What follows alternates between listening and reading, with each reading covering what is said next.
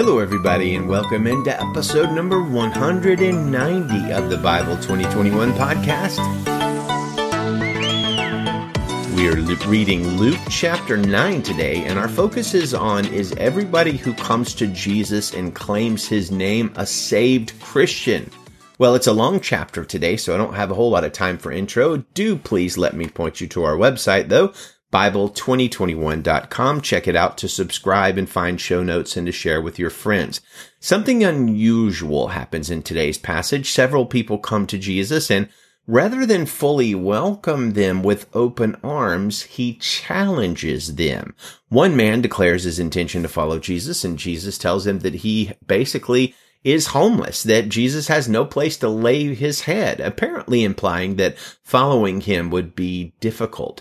Jesus calls another man to follow him, and when that man balks because of the impending funeral of his father, Jesus tells the man to let the dead bury their own dead, and you come spread the kingdom of God. Finally, another man says he wants to follow Jesus, but he needs to go and say goodbye to the people in his house, and Jesus tells that man that anybody who puts his hand to the plow of doing God's work and then turns back is not worthy of the kingdom of God. So what gives here? Why is Jesus being seemingly harsh?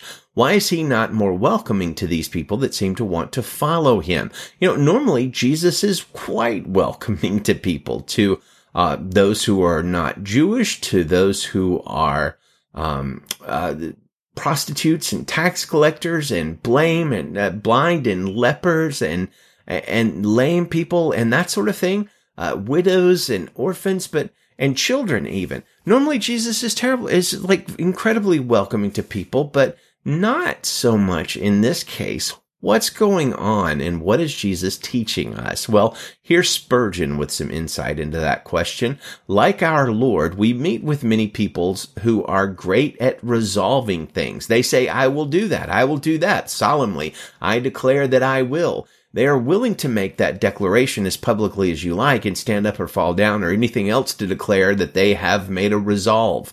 I frequently hear persons exhorted to give their hearts to Christ, which is a very proper exhortation, but that is not the good news. Salvation comes from something that Christ gives you, not something that you give to Christ.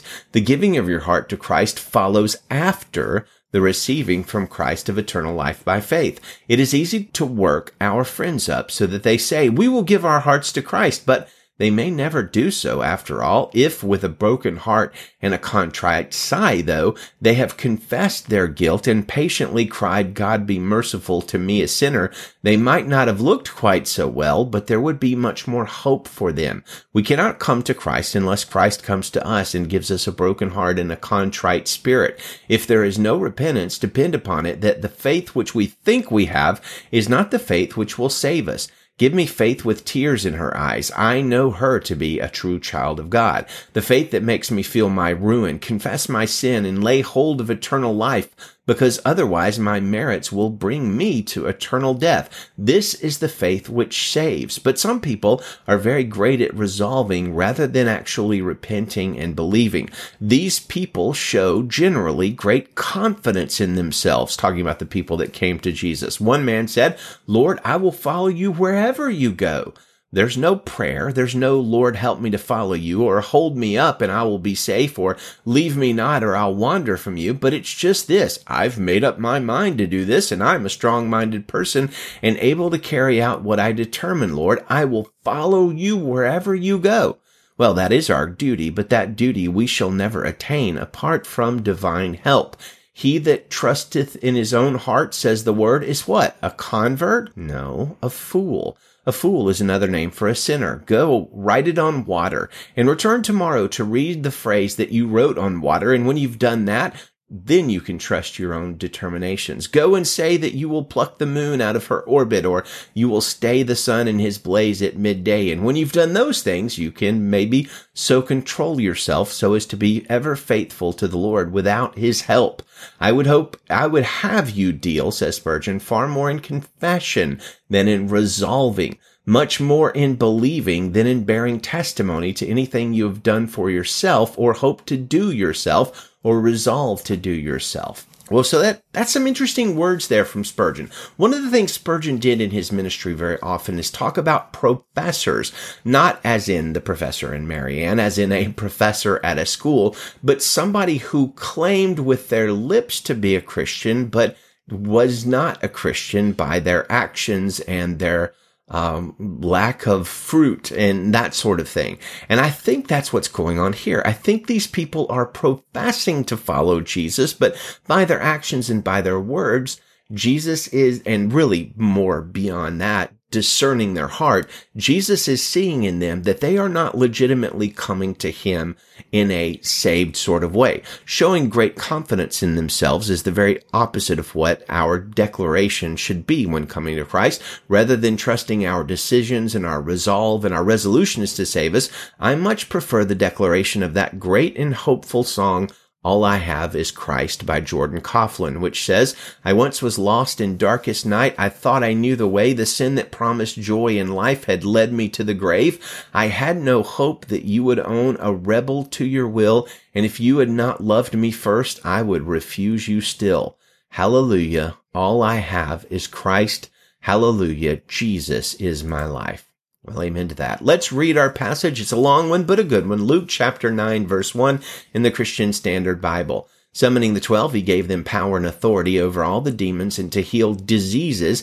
Then he sent them to proclaim the kingdom of God and to heal the sick. Take nothing for the road, he told them. No staff, no traveling bag, no bread, no money, and don't take an extra shirt. Whatever house you enter, stay there and leave from there. If they do not welcome you when you leave that town, shake off the dust from your feet as a testimony against them. So they went out and traveled from village to village, proclaiming the good news and healing everywhere. Herod the Tetrarch heard about everything that was going on, and he was perplexed because some said that John had been raised from the dead. Some said that Elijah had appeared, and others that one of the ancient prophets had arisen. I beheaded John, Herod said, but who is this I hear such things about? And he wanted to see him. When the apostles returned, they reported to Jesus all that they had done. He took them along and withdrew privately to a town called Bethsaida. When the crowds found out, they followed him. He welcomed them, spoke to them about the kingdom of God, and healed those who needed healing. Late in the day, the 12 approached and said to him, Send the crowd away so that they can go into the surrounding villages and countryside to find food and lodging, because we're in a deserted place here. You give them something to eat, he told them. We have no more than 5 loaves and 2 fish, they said, unless we go and buy food for all these people, for about 5,000 men were there. Then he told his disciples, have them sit down in groups of about 50 each, and they did what he said and had them all sit down. Then he took the 5 loaves and the 2 fishes, and looking up to heaven, he blessed and broke them. He kept giving them to the disciples to set before the crowd. Everyone ate and was filled. They picked up 12 baskets of leftover pieces. While he was praying in private and his disciples were with him, he asked them, who do the crowd say that I am? And they answered, John the Baptist, others Elijah, still others that one of the ancient prophets has come back. But you, he asked them, who do you say that I am? And Peter answered, God's Messiah. But he strictly warned them and instructed them to tell this to no one, saying, It is necessary that the Son of Man suffer many things and be rejected by the elders, chief priests, and scribes, be killed, and be raised the 3rd day. Then he said to them all, If anyone wants to follow after me, let him deny himself, take up his cross daily, and follow me. For whoever wants to save his life will lose it, but whoever loses his life because of me will save it. For what does it benefit someone if he gains the whole world and yet loses or forfeits himself? For whoever is ashamed of me and my words, the Son of Man will be ashamed of him when he comes in his glory and that of the Father and the holy angels. Truly I tell you, there are some standing here who will not taste death until they see the kingdom of God. About 8 days after this conversation, he took along Peter, John, and James and went up on the mountain to pray. As he was praying, the appearance of his face changed and his clothes became dazzling white. Suddenly, 2 men were talking with him, Moses and Elijah. They appeared in glory and were speaking of his departure, which he was about to accomplish in Jerusalem. Peter and those who were with him were in a deep sleep, and when they had become fully awake, they saw his glory in the 2 men who were standing with him. As the 2 men were departing from him, Peter said to Jesus, Master, it's good for us to be here. Let's set up 3 shelters, one for you, one for Moses, and one for Elijah, not knowing what he was saying. While he was saying this, a cloud appeared and overshadowed them, and they became afraid as they entered the cloud. Then a voice came from the cloud saying, "This is my son, the chosen one. Listen to him." After the voice had spoken, Jesus was found alone. They kept silent, and at that time told no one what they had seen. The next day, when they came down from the mountain, a large crowd met him. Just then a man from the crowd cried out, "Teacher, I beg you to look at my son, because he's my only child. A spirit seizes him. Suddenly he shrieks and throws himself into convulsions until he foams at the mouth, severely bruising him. It scarcely ever leaves him. I begged your disciples to drive it out, but they couldn't." Jesus replied, "You unbelieving and perverse generation, how long will I be with you and put up with you? Bring your son here." As the boy was still approaching, the demon knocked him down and threw him into severe convulsions.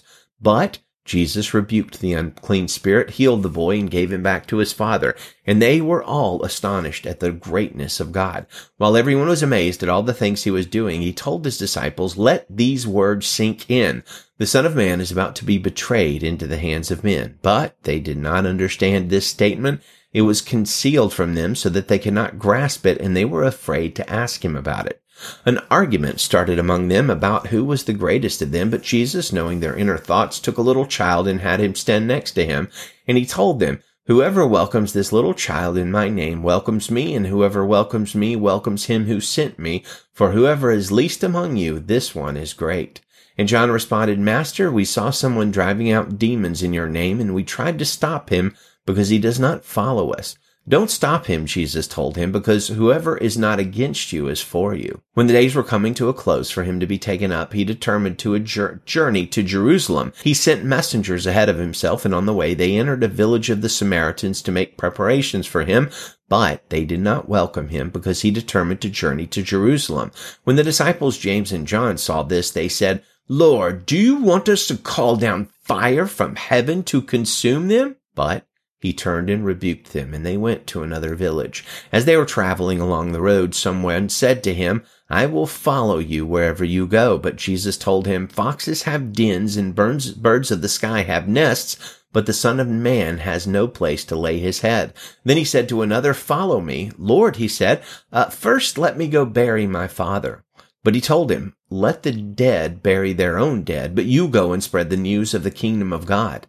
Another said, "I will follow you, Lord, but first let me go and say goodbye to those at my house." But Jesus said to him, "No one who puts his hand to the plow and looks back is fit for the kingdom of God."